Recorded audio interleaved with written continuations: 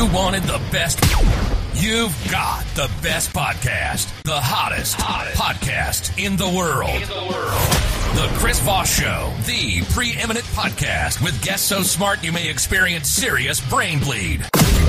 Get ready. Strap yourself in. Keep your hands, arms, and legs inside the vehicle at all times, because you're about to go on a monster education roller coaster with your brain. Now, here's your host, Chris Voss.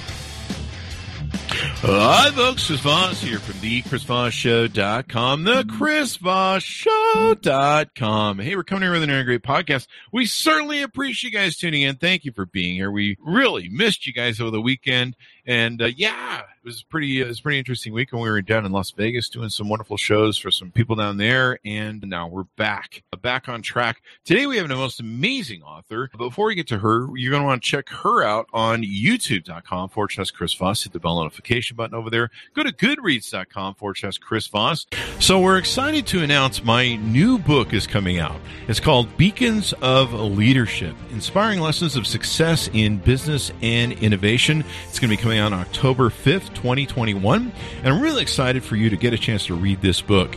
It's filled with a multitude of my insightful stories, lessons, my life, and experiences in leadership and character. I give you some of the secrets from my CEO entrepreneur toolbox that I use to scale my business success, innovate, and build a multitude of companies. I've been a CEO for, 33, 35 years now. We talk about leadership, the importance of leadership, how to become a great leader, and how anyone can become a great leader as well.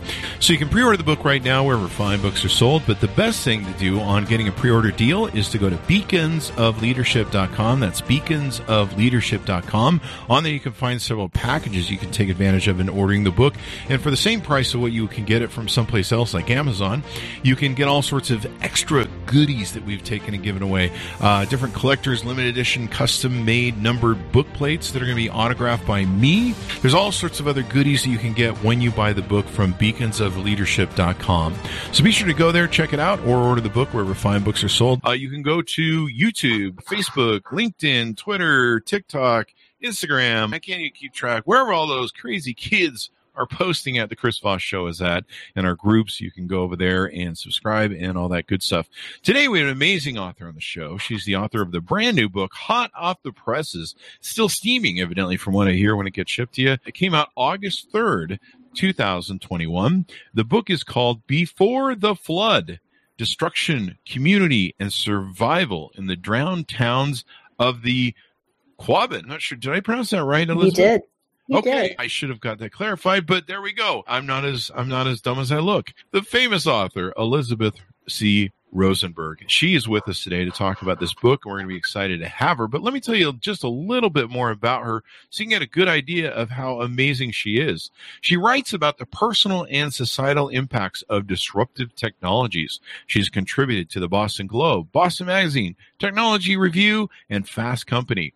She's a Harvard Business Press published as well, and the Electronic Privacy Information Center, and has co-edited. Let me recut that, Elisabeth. Elisabeth C. Rosenberg writes about the personal and societal impacts of disruptive technologies. She's contributed to the Boston Globe, Boston Magazine, Technology Review, Fast Company, Harvard University Press, and the Electronic Privacy Information Center, and is co-edited a book on RFID privacy and security. She lives just outside of Washington, D.C., with a frequent presence in Western Massachusetts, and is proudly the oldest female member of her CrossFit gym. Welcome to the show, Elisabeth. How are you? I'm great. I'm glad to be here. There you go. Glad to be. It's an honor to be with you. It's an honor to have you here. You are an author. I love authors. I just got in writing my book. The amount of work and time and stuff, I respect authors so much, even more now before I tried doing my own. And I just have so much respect for the time, work, research, and the editing, all that good stuff. So welcome to the show. Congratulations on the book. Give us your plugs so people can find you on the interwebs.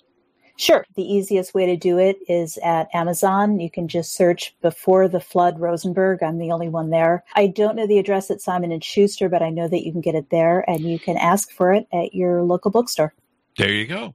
Pick it up, guys, wherever those fine books are sold, but don't go to places where there's the fine books are sold. If you go to the ones that are in the back alley, you never know. Sure, you never know. Anyway, so welcome to the show. Give us the reason you wrote this book, Elisabeth. What motivated you? So I've always really been preoccupied with the things that happened before, that the Planet of the Apes at the end, when, the old cliche, it's the Statue of Liberty. If you live in New England for a long time, everything's like that. You're going to discover the Statue of Liberty on the beach a lot. And I was fascinated with the idea that the place where people from metropolitan Boston, for the most part, get their drinking water, there was an entire civilization under there, if you want to call it that. Oh. As an anecdote, in the mid-90s, my husband-to-be took me out to the Quabbin. I'd never been out there. And we drove up and he said, "Look down." And he said, there were towns under there. Oh, wow. And it just blew me away because all is just water, like for miles around. Mm-hmm. And I was, my little 20-something self was stunned and amazed, and it haunted me for a really long time that there was something in every place. There was something before, and here there was nothing. Here there was drinking water. And if you go there during the drought, I've never seen this, but supposedly you can see the street grids underneath. Mm-hmm. And I was haunted by that idea of there is this destruction for a larger purpose. And then I got to thinking about who were those people, what we know who lived there, but who did the construction / destruction. And the idea that there were engineers from MIT that lived with those people and married the girls, were in charge of the civic organization, so they would destroy things by day and they would embed themselves in the community at night. And that just haunted me for years. And finally, I said, I'm going to try, see what I can tease out of this. And it was fascinating to find out who these people were and how they communicated with each other. If you can imagine, these guys come into your town. You're like these old Yankees, live there for 200 years. These guys come in and they say, "Hi, we're going to buy up your houses. We're going to tear down your trees and get rid of your farms and level your churches. And by the way, we're going to be living with you." How do you handle that? How do you live with that? And it was the Depression. And you know what? They did it. They lived that way for a decade. So this was during the Depression era time then? Mostly. Okay. I would say in the legislation that created the Quabbin Reservoir and all its outside parts was passed in 1927. The valley was flooded in 1939, and people were drinking the water full time by 1946. Wow. So it roughly corresponds to where's the reservoir located? What state? It's in Massachusetts, and all you have to drive out straight from Boston either on the Mass Pike or on Route 2, which is a local highway. It's about an hour and a half drive, and it is this amazing thing. You go there, and it's this huge body of water. As far as I can see with these islands, and we'll get to what the islands actually are. The islands are actually mountains. Mm-hmm. So you're looking, and there's nature preserve and hiking trails and fishing, and you would never know, you'd literally never know that it was once something else. So they send in, I guess, the Army Corps of Engineers. Is that who it was, or engineers? Just to really give you a quick history, that Boston does not have a lot of fresh water. And the state was building reservoirs further and further west of the city as the 1700s on, as the population expanded. And they built a place called the Wachusett Reservoir, which is in the middle of the state. And then that was in 1895. And at that point, even as they were building it, they said, this is not going to be enough water for the city and for the metropolitan area. So they did the nuclear option. They said, we're going to take this valley. And this is after some discussion.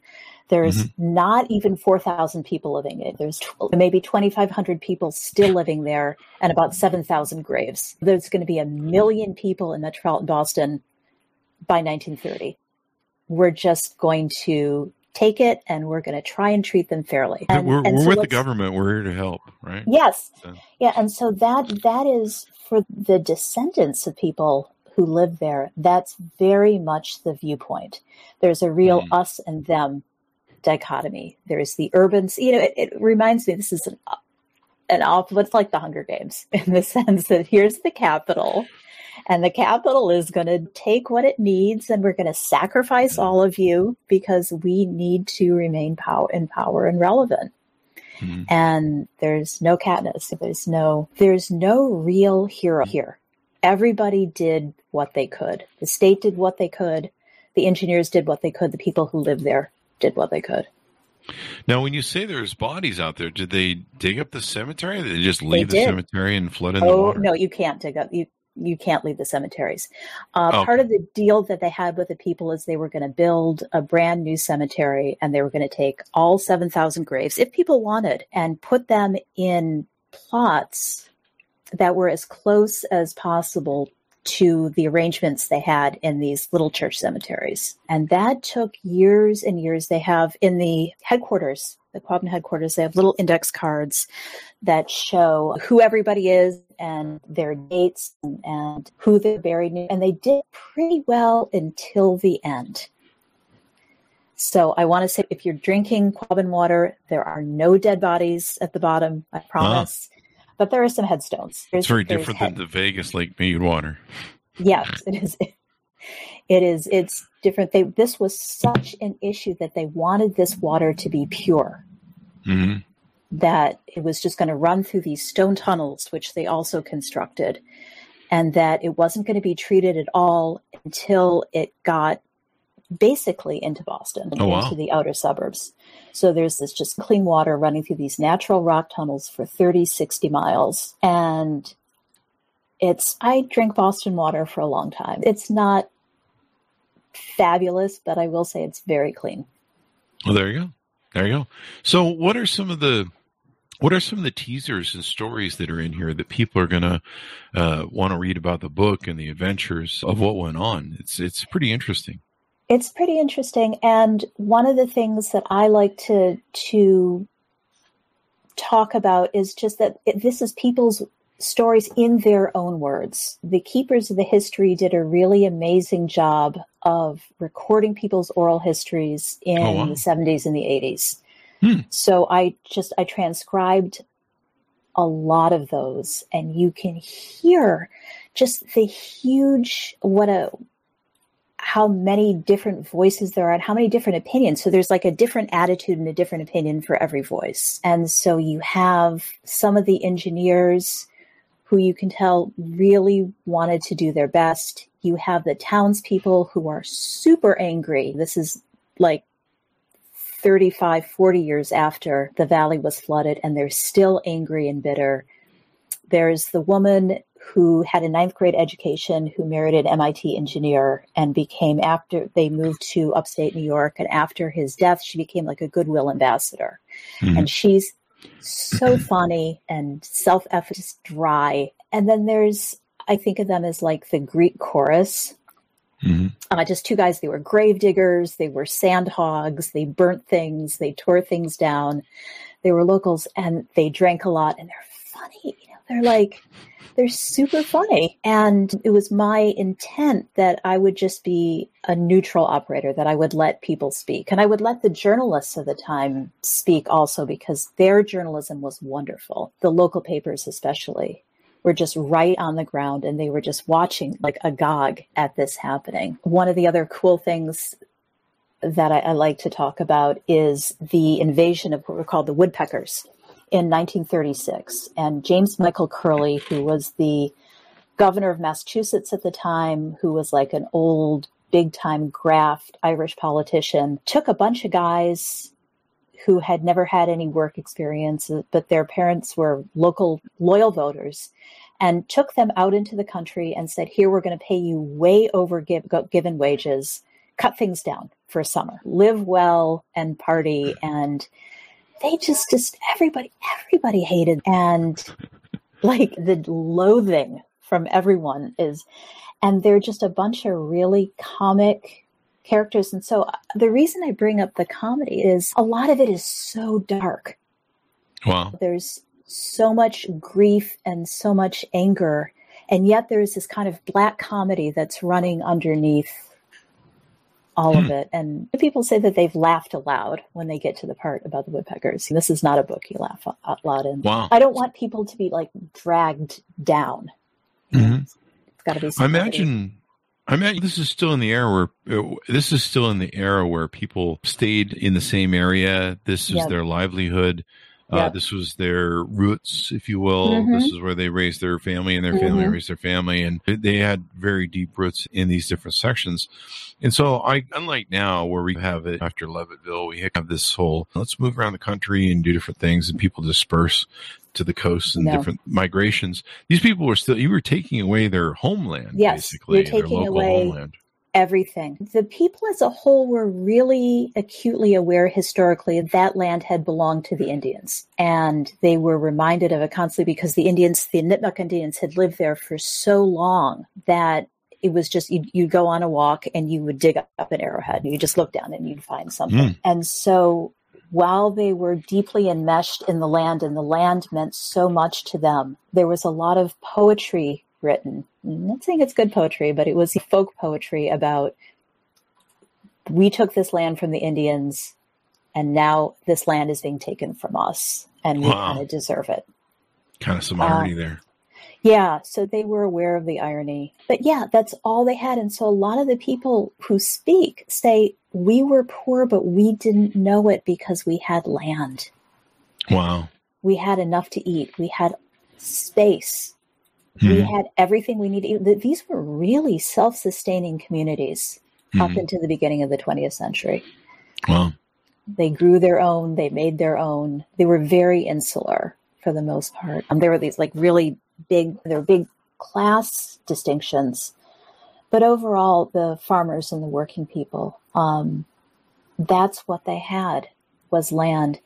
And so a lot of the older generation really afterwards really died of broken hearts. Wow. They had heart attacks. They died of burst appendices when they wasted away. The grieving was such, and they moved, which to us, like the couple towns over, that wouldn't mean anything to us. And yet it's so traumatic for them. And there's one scene where one town over, where a lot of the people moved, holds a welcoming ceremony for the people who come. And I have a newspaper clipping of the people there, and these are some grim folks. They do, I have the program. There's a lot of, singing and dancing and speechifying. And these people are just in town hall with straight faces, with all their coats and their hats on, trying to get warm and just looking like they don't want to be there. Wow. They want to be home. Yeah. And it's not even on the map anymore. It's gone. What kept you going through this book? What really motivated you to tell these stories to these people and tell the story that was in there? It kind of becomes a thing in itself. If you've ever done research on something, it's so interesting just to do the research and to see where you ended up. Like my kind of holy grail was to find documentation of any interactions between the engineers and the towns. And so I would go back, and I also couldn't quite figure out the timeline at first. And so I would go back and back to the same places and say, hey, can I see these materials again? And they'd be like, oh my God, it's you. Aren't you done with this yet? And patient, I want to give a huge shout out to the people at the Quabbin Visitor Center. They brought out their archives for me over and over, and they let me sit in the restricted areas and look at all their photographs. And so that's what I was trying to find. What was the core? What was this relationship like? I started out looking at the marriages because that was an overt sense that there were relationships. And I would look through, here's like a school Christmas program, and they're doing a Christmas carol, and there were a couple engineers in the cast, so that you knew that was happening. There was an engineer giving out a school award to a fourth grader. So we knew that they were doing that. We knew that they were singing in the choir, that there were letters written from an engineer to some of the townspeople thanking them for everything that they'd done. But it's every little piece. And it became like an obsession, like pulling all the little pieces together to see if I could form a coherent narrative. And it's interesting to me when government does this. Would this fall under the eminent domain sort of thing that some the of it government is, does? yes, some of it is eminent domain. So what they tried to do was buy people out first, and they wanted to be fair about that. It started out in the 1920s, and they tried to be fair, and so they would have locals do the appraisals because they felt that the locals would be most trusted, and they would do 3 appraisals and pick the highest one. And so the more wealthy people who had big, nice properties, the state really wanted those for office buildings. And they went for those first. And then gradually, as the Depression progressed, people were just getting what they could. And then finally, as the time for flooding arrived, then the state was starting to take just by eminent domain. And that's usually what happens at the end. They get the holdouts and they just and the holdouts. And there were people who were very much holdouts. People who just lived this big family on this stony little farm up on the mountain and didn't want to move and refused. And that's the father of that family is the one who died of appendicitis immediately after they had to move. And the daughter of that family became, one of the faces of the people who started the Swift River Valley Historical Society, which is also something, if you're interested in this, I don't know if it's going to be open this summer. It's open on Wednesdays and Sundays at the best of times, and this is not the best of times. But the state really did what they could. They hired a really awful guy, though, named R. Nelson Molt. And he was just, my guess is he was pretty on the spectrum and took things very seriously and very literally and was humorless, and people could not stand him. And he wrote all the formal language telling people to get out, and that the formal language for all the taking, and he was just loathed and dreaded every time. They said there's an anecdote in the book where a man claims that he had a conversation with Molt in the post office, and supposedly, according to this guy, that Molt says, "Oh, what a beautiful area! This is going to look so good when it's underwater." Underwater. Oh, wow. And the guy says, "You're not really saying that, are you?" And he's like, "Oh, sure I am." And these are people's homes and stuff. Yes, these are people's homes. Wow. That's brutal. It's brutal. And this same guy, I have a tape of him where he actually starts sobbing on tape, where he talks about the loss of his son. I'm sorry. I was thinking you were the other guy who was the mean guy. Yeah, that sounds like your classic government. So he was everything that you would fear. And one of the things I found was his, and I included this in the book, is his recommendation letter. Wow. And he says he takes things very literally, but he's a hard worker and, quote, he knows how to get along with the country people. And the answer is, I don't know who thought that. I think that was just like, they had to get him on the payroll because they needed somebody who actually didn't live in Boston on the payroll. Yeah, you got to have somebody who can escape. I remember years ago, there was an older hospital, and this was during, I think, one of the booms of 2008 or something. It was during some sort of boom area, and this big investment group or hospital chain had bought this hospital in South Salt Lake City, Utah.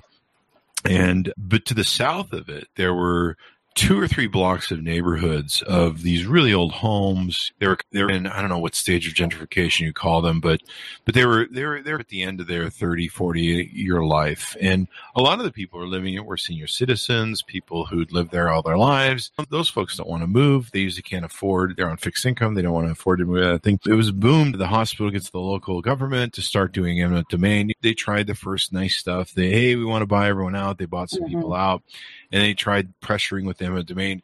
And it really stuck in my mind because there was this one old home, and I never saw the owner, but this owner put like siren lights on their signs, and the city of XYZ is trying to steal our home, and this hospital is trying to steal our home. And it was really unique to watch, and I always remembered it because they pretty much got every house around this one house. It was like the last man standing.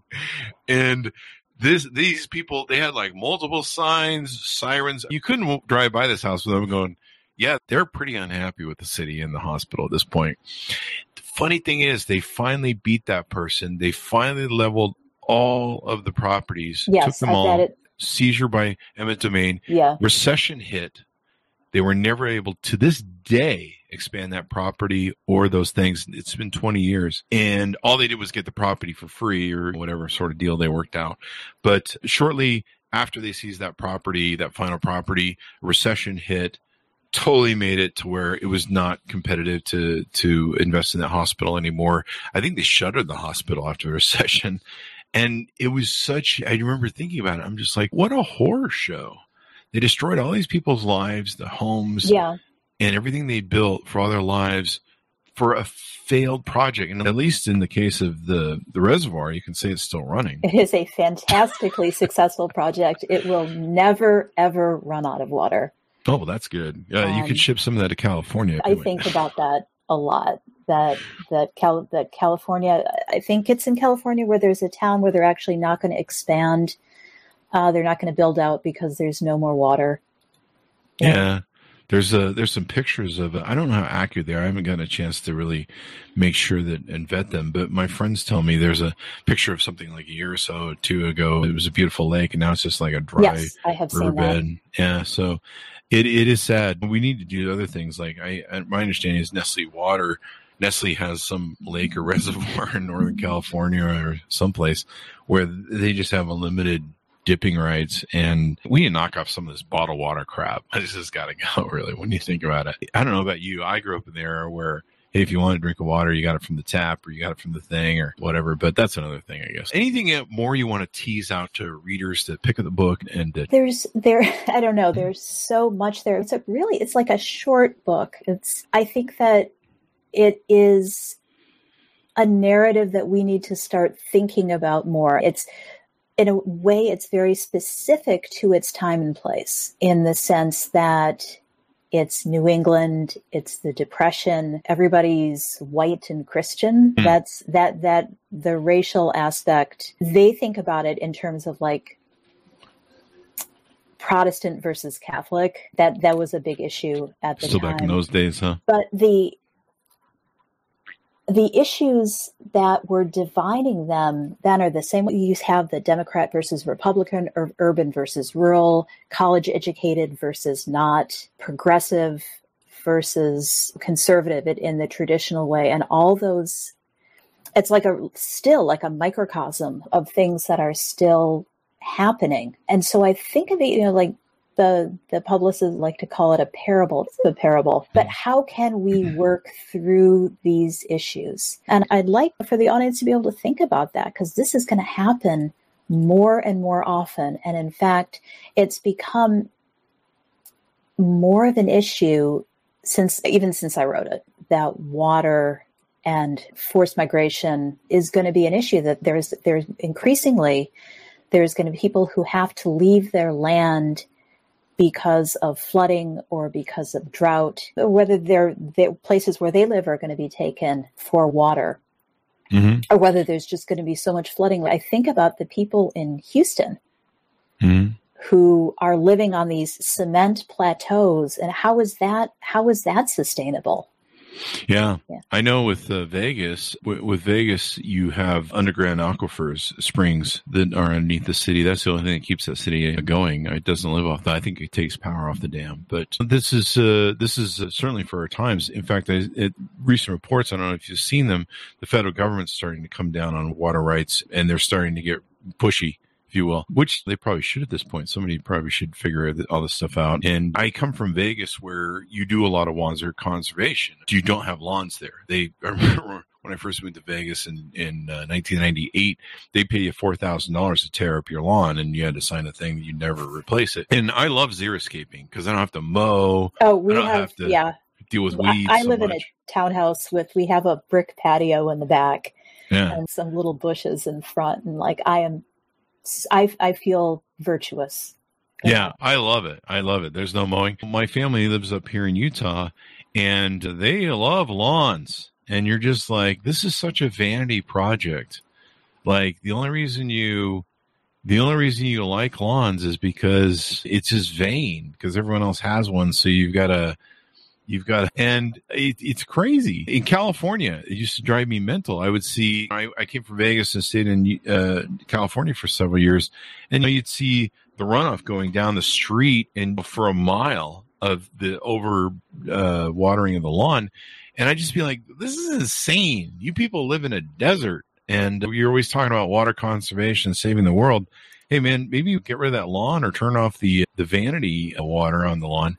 But that whole thing needs to stop. And I can't remember what it was, but I saw a percentage was of, I think Gavin Newsom recently shut down told people, hey, back off on the lawn crap. And I read that some sort of portion of how much a percentage is the lawn. Yeah, I don't. Yeah, I don't remember what that was, but I've seen it. It's like, I don't want to throw out a figure that's wrong, but I was really shocked at how much. This is not so much of an issue on the East Coast. And I just said that the Quabbin is unique in the sense that it is one of the only, I looked this up, one of 5 reservoirs in the entire country that is only for drinking water.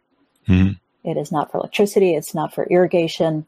All it does is go into taps. And maybe there should be more of that. I don't know where there's room to build another reservoir that's just for drinking water. And then we can take the hydropower and do something else with that. And we can take the irrigation and do something else with that. But maybe they should get a reservoir for Flint. They could probably use something new. But you're right. I think the future holds that we're definitely going to be using water as a scarce resource, et cetera, et cetera. Give us your plugs as we go out, where people can find you on the interweb and order up the book. I'm going to plug Amazon. I hate to do it, but they make it so darn easy. It's just go to Amazon, type Before the Flood Rosenberg. I'm the only one. And once you do that, if you're an independent bookstore person, then go to your bookstore. I'm going to be on tour. I'm not quite sure the dates yet. If there's some way I can get it, probably I'm going to be in New England in October, hopefully doing a number of live dates and book signings, et cetera, et cetera. And I encourage everyone, if you're going to be in New England, if you're going to be in Massachusetts, please go visit the Quabbin. It's an amazing place. It's even more amazing if you know its history. And if you want to get some books about the Quabbin, I'd look at Quabbin, The Accidental Wilderness, I think by Michael Tugas. But know where you're going, because you go there and there's stone foundations everywhere. And those were people's lives. Those were people's homes and their farms. There's roads that go down into the water. Those were highways. Wow. This was a living place. It was, and now it's for everybody, and it's worth doing. I really encourage it.